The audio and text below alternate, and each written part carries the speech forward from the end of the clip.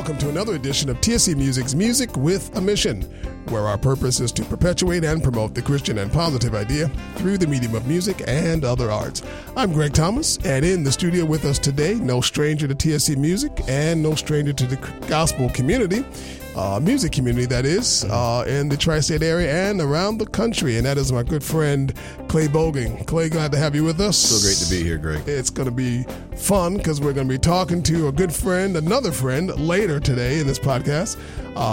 That's William McDowell. So if you're listening to us today, you want to stay tuned for this entire podcast because William McDowell will be with us momentarily. Our scripture for the week comes from Romans chapter 8, verse 14 through 17, and that is the King James Version reads, "For as many as are led by the Spirit, they are the sons of God. For ye have not received the spirit of bondage again to fear, but ye have received the spirit of adoption, whereby we cry, Abba, Father. The Spirit itself beareth witness with our spirit that we are the children of God. And if children, then heirs, heirs of God, and joint heirs with Christ, if so, that we suffer with him, that we may also be glorified together." And we do encourage you to walk in that heirship, if you will, as sons and daughters of God. And we've got a son with us, Clay. Hey. You've been working with William on this new project. Tell us a little bit about that process, how it came about. Well, William and I worked with him on his As We Worship project, which is the project that had Give Myself Away. Which everybody's singing. In fact, we just sang it again Sunday, so it's like it's an anthem. Bi-weekly anthem around here, yeah. So, I worked with him on that project, and it was simply as he asked me if I can just play organ on it. It was just one of those, "Hey, man, can you play organ?" And I was like, "Yeah, okay." And so, and then once I started talking with him, this was, 5-6 years ago, it was like, this is something greater than me just playing organ. This is, the relationship or the project? The relationship. Okay. The relationship. Just, you can hear his heart. I think we talked for 2.5 hours and I took notes. It was like, you mean he talked for 2.5 hours? He talked for 2, yeah. And I should have given him an offering at the end of it. But, after speaking with him, I sense our similarities and our same heart for ministry. And so I worked with him on that project, and then his next project was Arise, which came out a couple of years ago.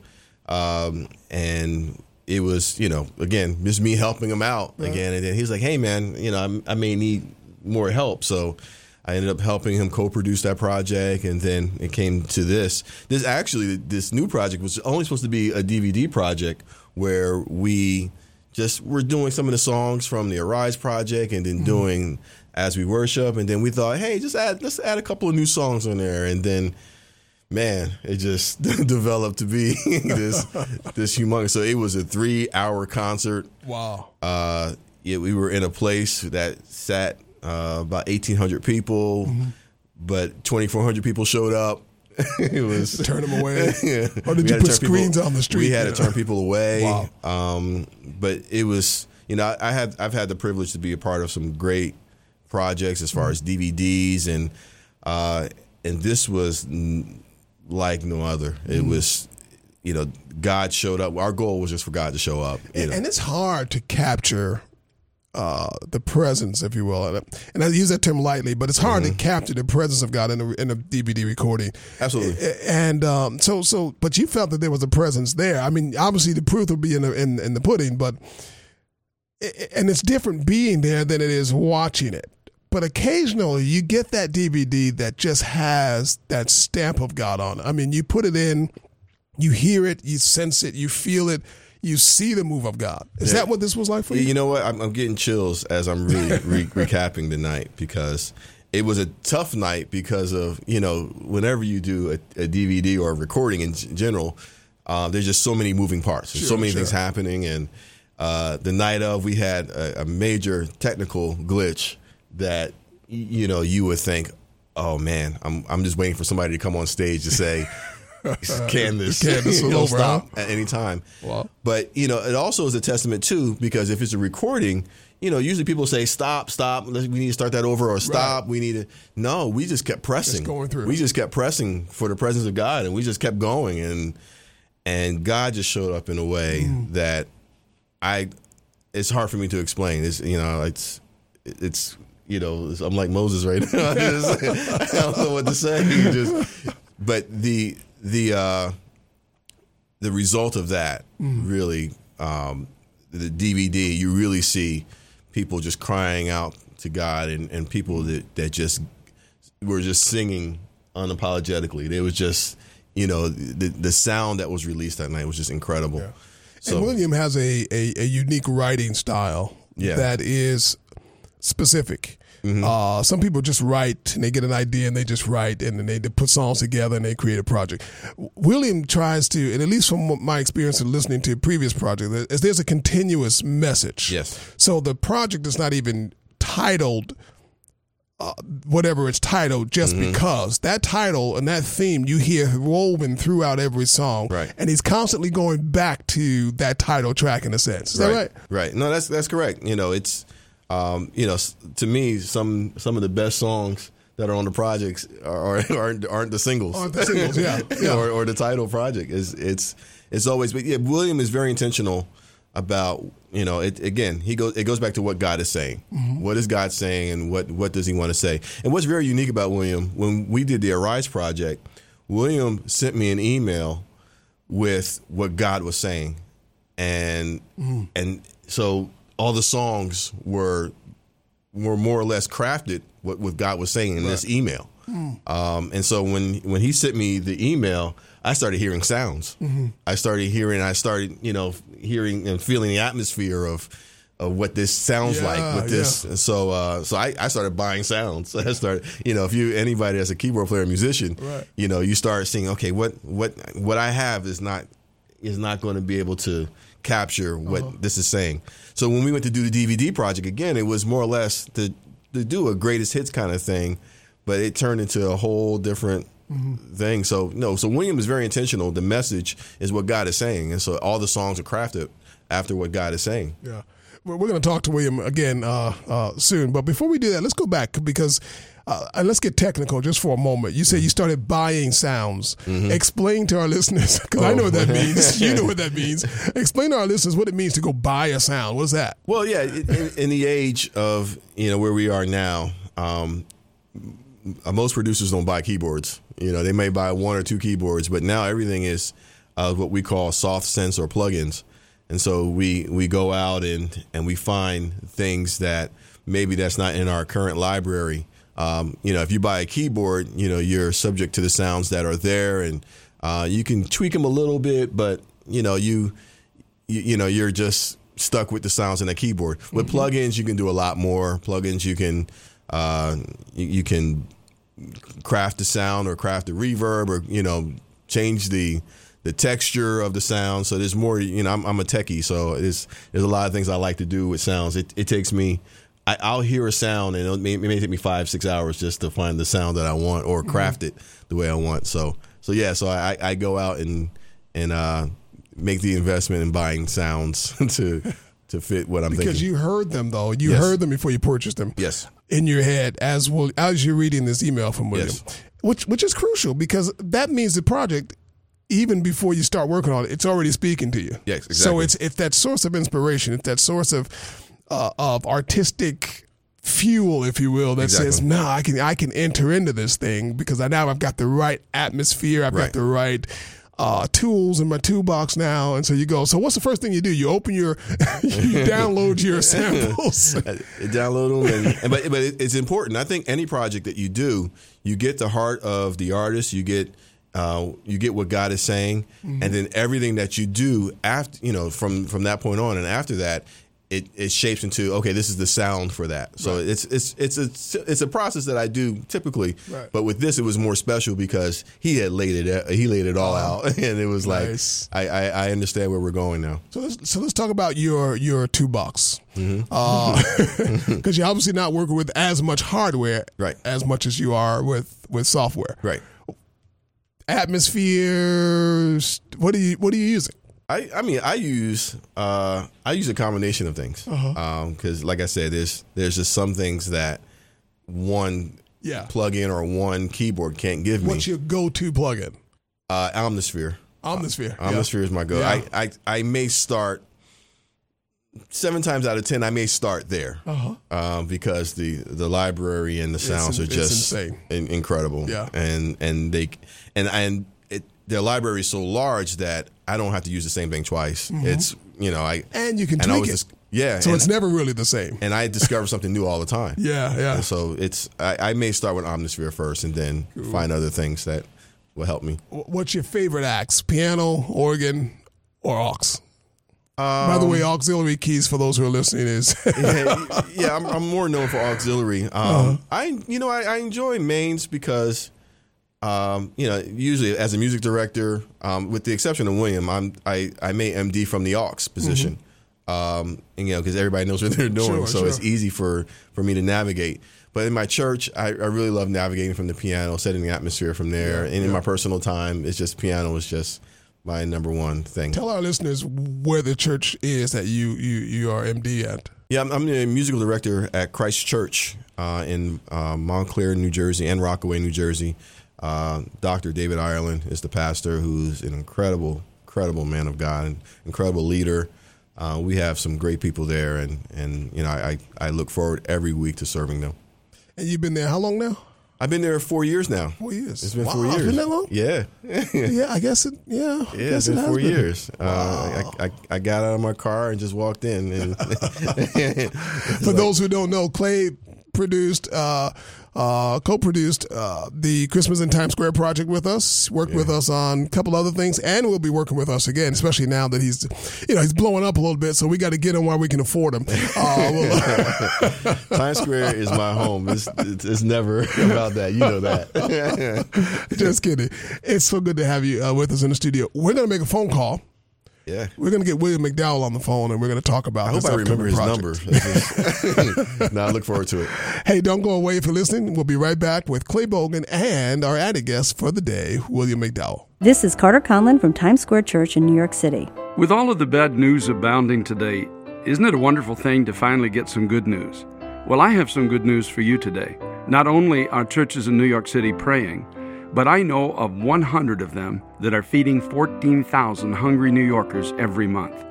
This is happening through an initiative called Feed New York. Through Feed New York and partners like Cornell University, these local churches are also learning to teach families about proper nutrition and the handling of food. Feed New York is even considering building a greenhouse project to provide fresh food to these churches. Please remember also that at all of these churches you can also find a place to pray. You can check out Feed New York at their website, feednewyork.org. And please remember, it's always, and especially now, it's time to pray. To find a prayer meeting in your area, visit nycprayer.org.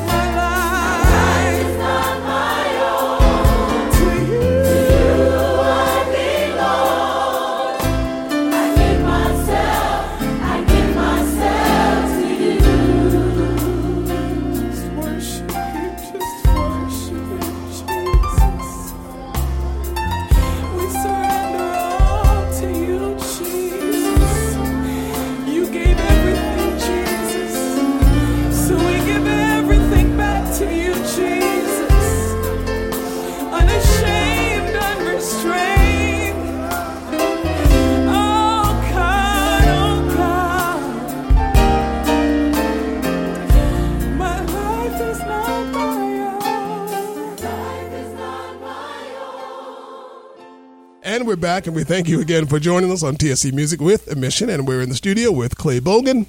And joining us right now on the line, good friend and brother. We call him a good friend. We don't know him personally, but we're going to get to know him. And we play enough of his music as if we do know him. You've heard his music. You've heard his voice throughout the radio land and, of course, around the country, around the nation, around the world. And that is none other than William McDowell. William, so glad to have you with us. So glad to be with you. We have been blessed by your music for years now, and it's going to be a joy for our listeners to finally hear the voice, hear the heart behind the music that so many people in our church and churches around this country are singing. I got to tell you, one of the ones that still rings, even as recent as Sunday, is "I Give Myself Away."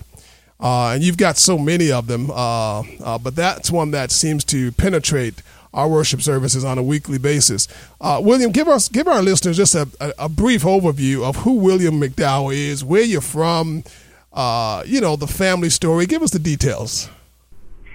Sure. From West Philadelphia. No, I'm kidding. Yeah, right. Well, first of all, again, I want to say that I'm honored to be with you, and I know that sounds so, such a trite statement to make, but the reason why I say that is because your church has had such an impact on so many around the world, and so it's just a phenomenal honor to spend time with you here. I am as basic as it comes as it relates to my story. Sometimes I feel so much pressure because I feel like people are trying to trace your lineage and figure out where you came from, so to speak, to figure out why you are where you are. But I always tell people that God chooses who He uses, and so sometimes He takes people that from the backside of the desert or tending to their father's sheep or whatever, and brings them to the forefront for His purpose for whatever reason. But basically, I'm originally from Cincinnati, Ohio. I grew up there. From the age until 23, and I served there at several churches.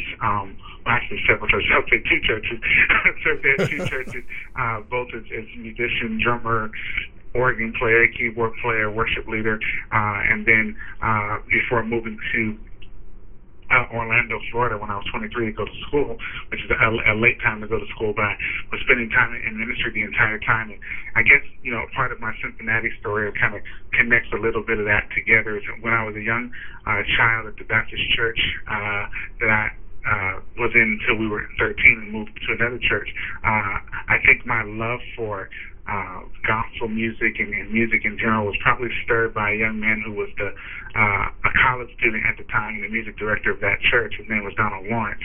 And so the choir was always phenomenal, and I think I just absolutely loved going to church because the choir was so good all the time, and so the Lord just really used that to kind of stir a love not only for gospel music but ultimately His Word and passion for His presence, which was developed at a church I went to there called Christ Emmanuel Christian Fellowship, and there were just some phenomenal folks that were part of that. Darwin Hobbs was a part of our worship team, and there's a fellow New Yorker you have now that wasn't a New Yorker then. Her name was Leanne Palmore. She was also part of the worship team there, and it's just a lot of people, but there was a gentleman pastor named John Stevenson, who was a worship pastor there, that really impacted my life greatly and the life of so many others. And so a lot of my beginning theology on worship really began under his tutelage. And once I moved to Orlando, not to bore you all with this, but once I moved to Orlando and went to school, I became the music director for Ron Canoli, traveled playing keyboard with him for a couple of years, and he also had a great impact on my life. Became a worship pastor here in Orlando, and that's where we recorded As We Worship, which is where I Give Myself Away was birthed, and the Lord has done the rest since then. So when you... He's done all of it, but what you know about me publicly, He's done the rest since that time. Okay. So you've got a long history. You've been doing this for a while. You didn't start just with this project, obviously, or with the last one for that matter. Let's go back, because you're a musician, you're a songwriter, you're a worship leader, you're a worship pastor. Did you say you were a drummer as well? I was. I look at that like another life altogether. Put me on drums now to do the gospel. Okay. Well, it's funny you say another life, because when you are a keyboardist, when you're a pianist, keyboardist, and then you have to get up and now you have to stand. What was that transition like for you? Because it's as a keyboardist and a worship leader as well, it's a different transition to be sitting behind the piano and playing and singing, and then now standing before millions of people and standing and leading worship. How was that transition for you? You know what? It actually was a painless transition because I find it more freeing. I know that sounds, for a lot of musicians, they say they find it more freeing to be on the instrument, but I actually find it more freeing to be off of my instrument. And the reason I find it to be more freeing to be off of my instrument is because I'm not thinking about playing. My entire focus is on hearing the direction of where we're to go next, relative to navigating the Spirit and navigating what God is saying and doing in the moment. I don't have to think about, okay, I have to do this chord transition, I have to do this thing in order to get us there. And that's freeing if you are ministering with the Confident Minstrels. Absolutely. It's not free if you're not. And at that point, then I feel the need to play. But I think part of the reason why it's been so freeing for me is because the secondary blessing, or one of the biggest blessings of my life, has been able to minister with people who also carry the flow and carry the sound along with you. People like Clay that just kind of are sensitive enough with wherever you're going to either not only go with you, but sometimes even lead you there from the instrument. And so that kind of synergism worked well. So for me, it wasn't too big of an adjustment because I've always kind of trying to be sensitive to where God is and where his heartbeat is and what he's saying, whether I was setting the atmosphere as a minstrel on the instrument or whether or not I was navigating it without the instrument. I found that both have been equally good, but it wasn't too tough of a transition for me because I never felt like I'm a musician first. I've always felt like I'm a worshiper. Mm-hmm. Very good. It's the antithesis of where I am because I feel more free when I'm behind the piano, ironically, but God uses who he chooses, as you said, and he uses people in different ways. Now, you mentioned Clay Bogan because he's sitting here, and I got to ask you, why isn't Clay singing on this project? He didn't volunteer. Wisely. Now, you've obviously worked with Clay Bogan, you've worked with other people, and you said something very, very crucial that I want you to elaborate on just a little more, especially for our young listeners who are listening to this podcast, who are musicians and minstrels or desiring to be. And you said something about being able to flow and even at times have the person who's on the instrument lead. Can you explain that a little bit? Well, absolutely. Relative to, we hear the term minstrel a lot, and we hear these things, and, especially for young people, rather than getting real deep, I think I want to give more of an example of just a natural kind of storytelling type situation. You can be one of two types of people, particularly as it relates to stewarding your gift that God has given you on the instrument. A lot of times the way that I would describe this would be the difference between being a thermometer or being a thermostat. A thermometer will tell you the temperature of something, but the thermostat sets it. And so it's one of those things where when I was spending time on my instrument before God, rather than just trying to understand, a scale or a particular progression or something like that, those things are vitally important because that's how you sharpen your gifts. I'm not in any way diminishing that at all. Mm-hmm. What I want to do is add to that by saying I didn't just want to know what particular scale or what particular progression would be, but what I really wanted to know was, what does peace sound like? What does joy sound like? What does breakthrough sound like? What does warfare sound like? What is an atmosphere of healing? What are the things that really, based on the mood of the Spirit, based on what God is doing, establish an atmosphere or set an atmosphere by which he can move in that particular atmosphere? And so the best way that I would know that, obviously, is if I was in my private time on my instrument and there needed to be peace in my own life, or there needed to be, if there was breakthrough or warfare or anything that we were sensing, I would have the kind of encounters where, the Lord would show up in my room at 2 o'clock in the morning and and this will sound so silly to people. That's why you don't tell these stories very often. But I want you to dance before me, or I want you to minister to me, or whatever it may be. And so here I'm finding myself, based on where he is, or trying to find, so to speak, where he is, or where he's showing me he is, establishing patterns and progressions and different things like that allowed us to set that kind of atmosphere. So what ended up happening is, when we're in service, you have your worship leader that may be leading or something like that, but there'd be times where you're leading, what the terminology would be called leading up. You're under authority, but at the same time, because there's a trust or a relationship that happens there, it may be that, you can sense that something's happening in the room, and everyone's probably going to sense it, but somebody has to go. Sure. So it's not necessarily that you're, taking over or going somewhere different. You're still in the flow. You're still under authority, but at the same time, it's kind of like you may, begin something to begin to set a certain atmosphere, and the person who may be in the lead position will look over and give you that nod of approval, or whether it be a pastor or whatever, say, that's it. That's the flow where we're supposed to be, or that's the sound, or it may unlock something. This is, the same kind of scenario where the prophet said, bring me a minstrel, bring me, someone that can set an atmosphere in which I'm able to access a place that I'm not necessarily accessing at the moment. And so when I talk about, setting the atmosphere or flow or even leading, really what it takes is that we can either take the approach of the worship leader leads us somewhere and we all follow into this place, or we can understand the theological understanding that Jesus has already given every single one of us access into his presence. So ultimately, he's the ultimate worship leader because he led us into the presence of the Father once and for all. So now what the rest of us are doing is leading people into the awareness of his nearness. And so if we're doing that, then all of us then carry something. We all carry a part, because people are not inanimate objects. We're either adding to a moment or subtracting from it, but we're not indifferent to the moment. And so ultimately, I think all of us need to position ourselves in a place where we come into the setting with the same desire to see God. So I'll end that. I know I'm kind of talking a lot, but I'll end that by saying that when the scripture talked about in the book of Acts that they were all together on one accord in one place, if you look at the way that that Greek word breaks down, homophonion, what it basically means is same passion. Same passion. The passion word there is almost translates to the word anger. And so ultimately, it's not that they were all thinking the same, it's that they all wanted the same. And so that's the difference. One accord is actually everyone together with one passion, everyone together wanting the same thing. And when you get people in the room who want the same thing, ultimately it's the same God who speaks the same thing. It's just a matter of who catches it.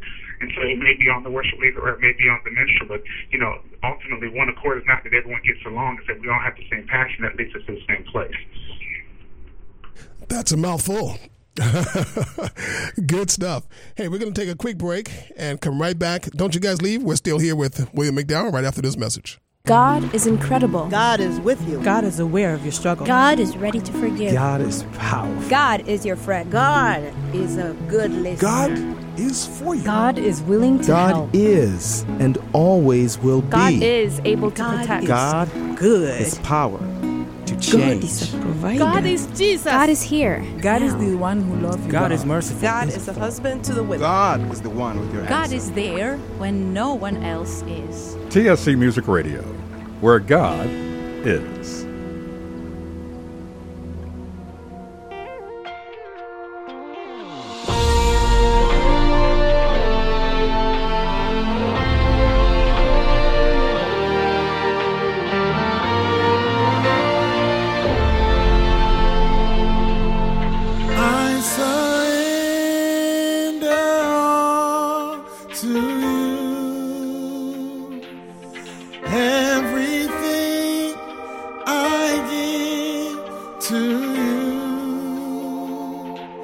Withholding nothing, withholding nothing.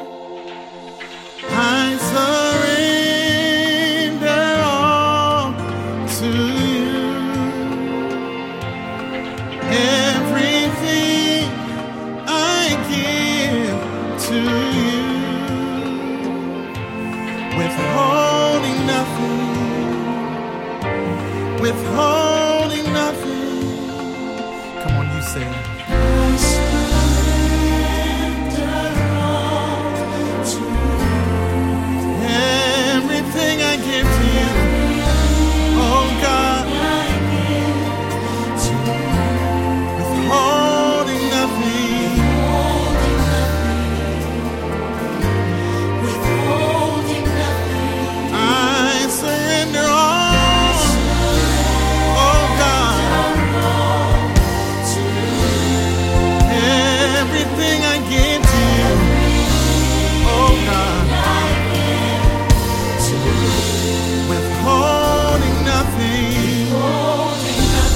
withholding nothing. It all belongs to you. Withholding nothing. Lord, we surrender. Yes, we surrender. Lord, we surrender. And we're back with William McDowell in the studio here at TNC Music, and he's on a roll, and so we're just gonna let him roll. I got to take you back again because you're saying you're leaving some really good information especially for our young listeners. When you write, first of all, let me ask you: did you write all of the songs on the project, on this upcoming project? And do you do most of all of your writing, or co-write? Just very rarely we'll find a song that we didn't write that just resonates with our heart. But mostly, I either write or co-write. And how does the writing start for you? What's your writing process, or is there one? Are you writing down sometime you're in the car, or you're with the kids, or in the backyard, or you're on a flight? I mean, how does it work for you? It can be anywhere. It can absolutely be anywhere. I live with the philosophy that every idea is a finished song that's unexplored. Mm-hmm. And so basically, anytime you get a line or a melody or whatever, I'm trying to capture that because I understand that the moment that I get a line or the moment that I get a melody, it's attached to a song that I've yet to write. And so basically, rather than me feeling like, oh my gosh, I have to have a whole song at once, I don't feel like I have to have a whole song at once. All I need is an idea. That idea, because everything comes from eternity, that idea is already finished before we finish it. And so it's kind of one of those things where it's kind of like you're just snatching things out of the air, so to speak. And so wherever I am, I just kind of discovered that, if you're faithful to record it or get it down, God will be faithful to give it to you. And so it doesn't matter where I am. I could be in an airplane, a grocery store, or my car. I could be having a conversation with you right now, and I would say, hold on, because I just got something. And I would record that real quick, and I'd come right back to you. I don't allow anything to get in the way of a melody, because the one thing I do understand is that they're fleeting. If you don't grab a hold of it, it's floating out there for somebody to. And so it's one of those things where, for me, the process starts with the idea. Sometimes it comes all at once. Sometimes it's just an idea. Sometimes the idea develops 2 years later or 2 minutes later. So that kind of all depends, but you have to be faithful to capture it. Mm-hmm. Where did the song Withholding Nothing, where'd you get that idea? Literally at my house, just spending time. I believe, I was just finishing taking a shower and getting dressed. Nighttime, I was ready to go to bed, and the melody was just resonating in my heart. Went down to the piano, spent some time with the Lord on it, and just kept singing it over and over to Him. And then I just called my wife downstairs, and I said, I had to share this thing with this little melody that God gave me, and that was about it. And to be honest with you, I really didn't expect that it was going to become or do anything. Just like anything else that the Lord has used of mine, it's the same kind of scenario with taking myself away. I wasn't expecting. It's not like I thought, man, we have something on our hands here. I didn't think that at all. As a matter of fact, I didn't even show it to Clay or anyone really until midway through recording week. Say, hey, I have this idea we might do, and we did it, and God took over, and now the rest is history. With that, it was funny. History is being made. No, it was funny that when he showed it to me, we were kind of going over. I think it was the night before the rehearsal for the recording, and it was like midnight. It was really late, whatever it was, and he said, "Yeah, I got this new little idea I want to show you." And I just listened to it recently because I was clearing some stuff off of my hard drive, and he's like, he started singing it, and I was like, "Oh, that's really cool." We're thinking that originally we had a medley that we were arranging with "Give Myself Away" and a couple other songs, and then he showed me that, and I'm like, wow. And it's funny you say that, because I was going to ask you, I said, when you get a song idea, other than your wife calling her downstairs, I mean, who else? Do you pick up the phone and you call somebody, you say, hey, I've got this thing, this idea, or do you immediately just start recording it in your house? How do you capture that moment? Well, because I'm a musician and because I'm a musical mind, I can generally hear the somewhat of the finished product, even if I don't record it. So what I'll do is I'll give myself cues of what I want them to be later. But it's really funny because I don't tend to show a lot of things until it's time. And so Clay can tell you that. It's not like I'm always sending him ideas or anything like that. It's kind of like, hey, we're ready to do a record, and I'm pretty much have all the songs. You know, just kind of that thing. And then he has this ability that just to interpret not only worship, but I would say in particular me very well. So I don't want to limit him to me when I say that, because clearly he's phenomenal at what he does, and so many other people have known that for years and are continuing to discover that.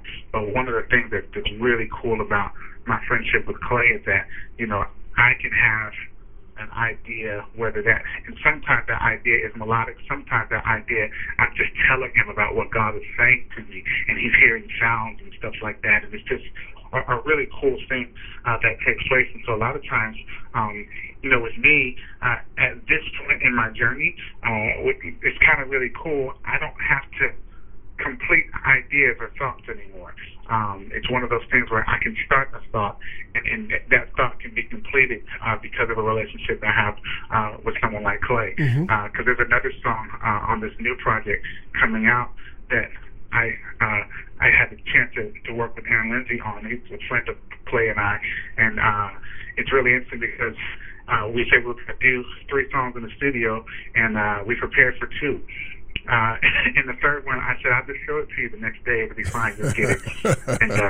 And so literally, you know, I sit down at the piano, show them this.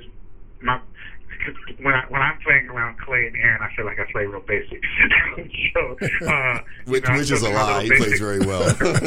But God gave me, and they take it, and it becomes this thing, and it just really, literally, just kind of happened immediately and organically, just in the moment, and they had never heard the song before. Well, it's good to be surrounded by. It's good to be surrounded by strong talent and people who can flow with you the way Clay and obviously Aaron. And I don't know that anybody can sit with Aaron Lindsay in a room and not flow.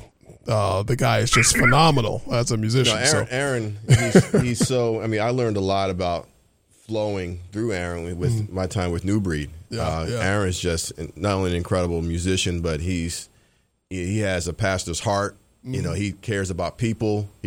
So it's not, he doesn't care just about the music. He cares of how people are receiving the music and how the atmosphere of the music and everything that goes along with it. He's an atmosphere setter for sure.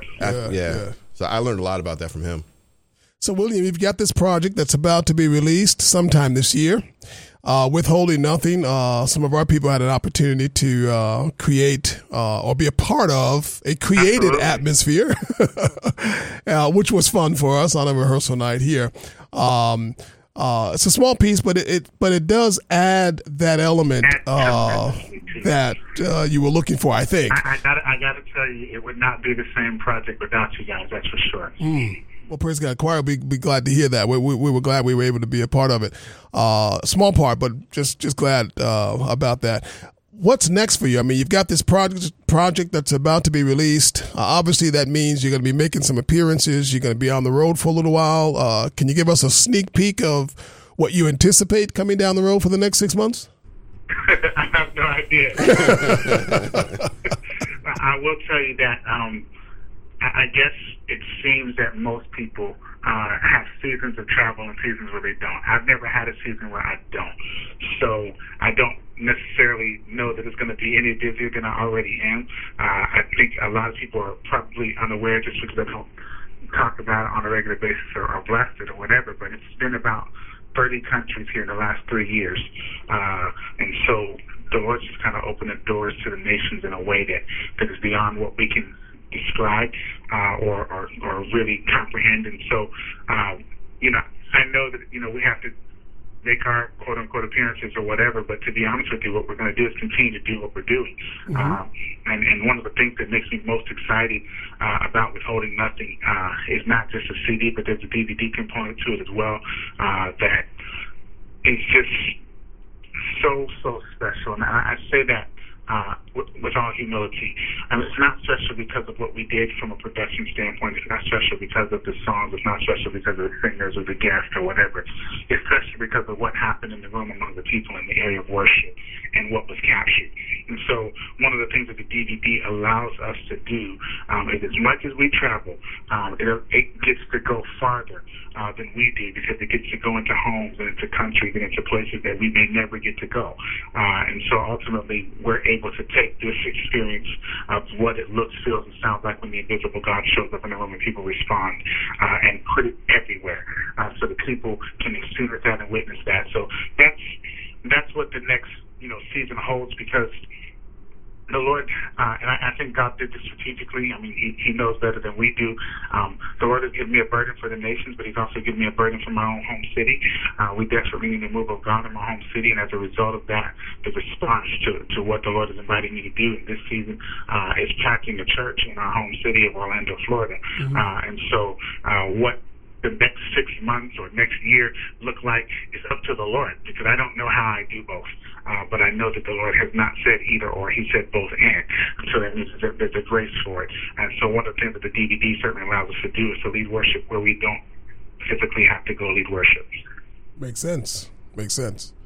But one of the things, and I before we wrap up, I want to tell a story about William, is that how I met William was when I moved to Miami. There were a couple of events that a mutual friend of ours was putting on. And so when Will introduced himself to me, it was I was like, yeah, I know you, because there was a song that he had that I used during my devotional time. It was a project that no one knew about. And William, it's actually his first project that was not distributed. Or was it? Was it distributed? It was not distributed. And so the story, after meeting him and talking with him, it was shortly after, I worked on the As We Worship project, which was the first project that was distributed. But William shared with me why that project never came out. And I think it's important, because a lot of artists do projects and do things and not seek the Lord or get the approval, if you will, to put it out. So I think, to me, this project that's coming out, I think is important, and people will understand where William is, for all the songs he's written. People understand where he is from this first project. So, Will, can you share a little bit about that, the Reason I Live project? It's really interesting. I did a studio project called The Reason I Live. That was my heartbeat. I mean, we put everything we had and knew to put into that project at that time, and finished the project. And we're getting ready to. I had a couple of friends with some quote unquote connections or whatever, and they really wanted to put the project out and kind of get it distributed, and help me with that. They love the project and stuff like that. I just basically done what everyone else does. I press up 1,000 or whatever and sell them to whoever. And the Lord spoke to me and said, I want you to take up the pen as a writer, because I have something else I want you to say. In other words, He never wanted me to release it. And so I'm thinking at that point, God, we just finished this whole project. And so now I'm sitting in a meeting in Nashville, and someone is sitting across on the table from me saying, let me take this project. We're going to put it into our distribution system and get it out there, in all the stores and everything else. And the Lord spoke to me and said, no, I don't want you to release it. I want you to say something else. And so literally, I at that moment made, at the time, what I thought was either the dumbest decision I've ever made or the biggest faith step of my life, when I said, I can't let you do this. We can't put it in stores. God wants me to say something else. And so literally I never released that project. But to think that He would give me something right then, but He didn't. I went silent for an entire year. I listened to what the Lord wanted me to say. I listened to what He was saying for an entire year.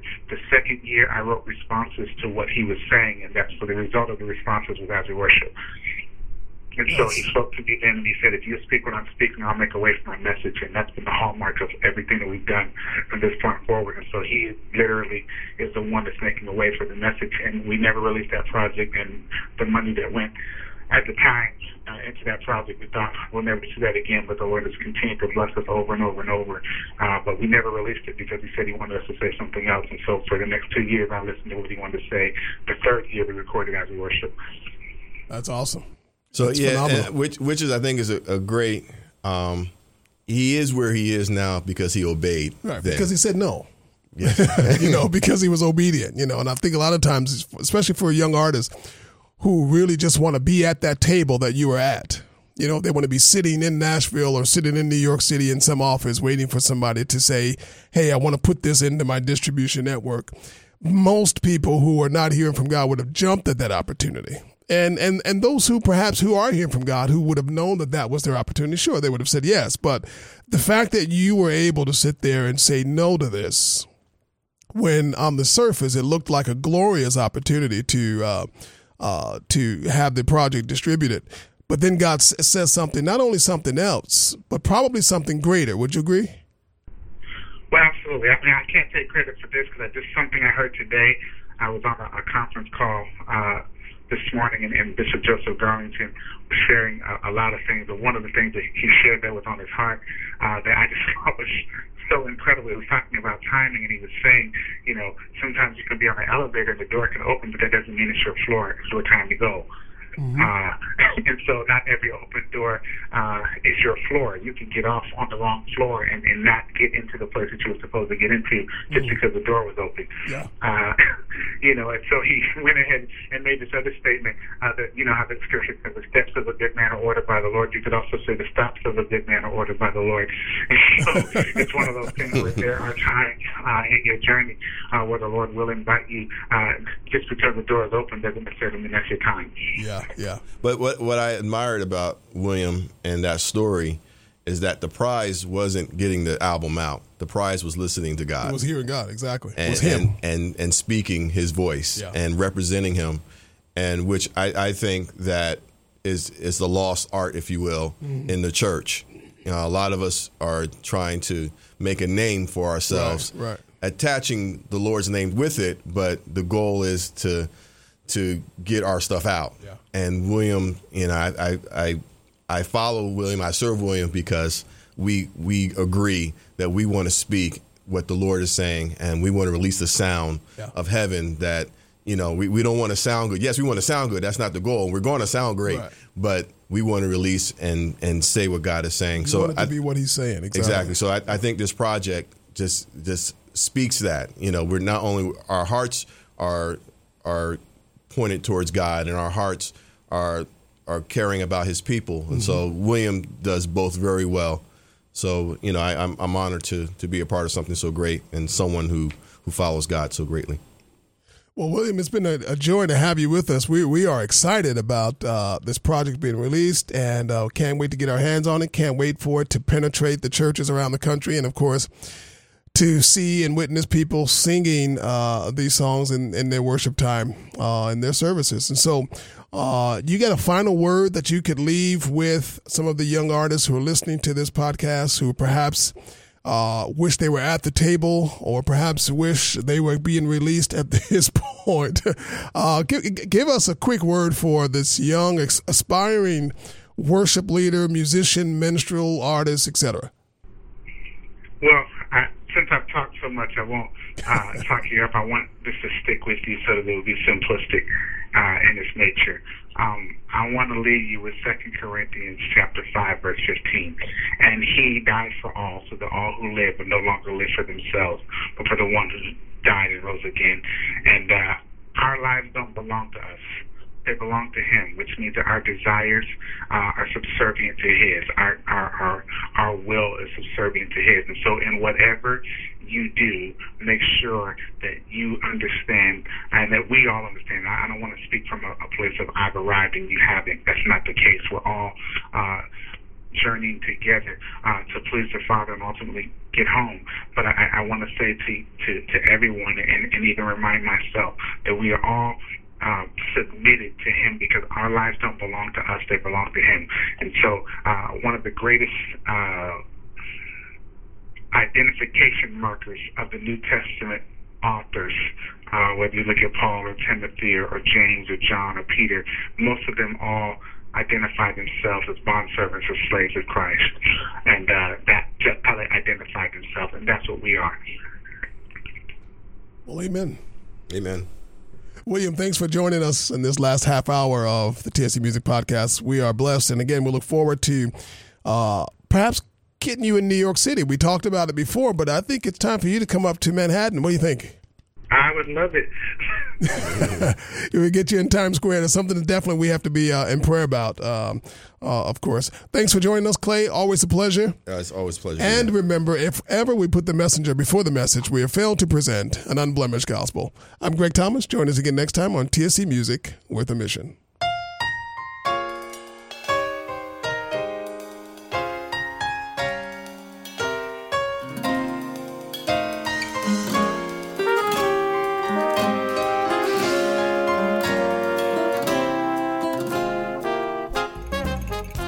Take joy, my King, in what you hear, and let it be a sweet sound in your ear. We sincerely hope and pray that this podcast is a sweet sound in your ear. We also hope you'll join the conversation online, because Music with a Mission doesn't end here. So check out TSC Music on Facebook to share your thoughts and get regular updates. Follow us on Twitter at TSC Music Tweet, and don't forget to use the hashtag MWM Podcast. Watch and share videos on our YouTube page at youtube.com/TSCMusicTV. And of course, you can always email us at music@timesquarechurch.org or visit the website tscnyc.org/music. Portions of music in this podcast provided by TSC Music, produced by the director of TSC Music, Greg Thomas, mixed and engineered by Jungbin Kim, and I'm the project manager, Jesse Carrasco.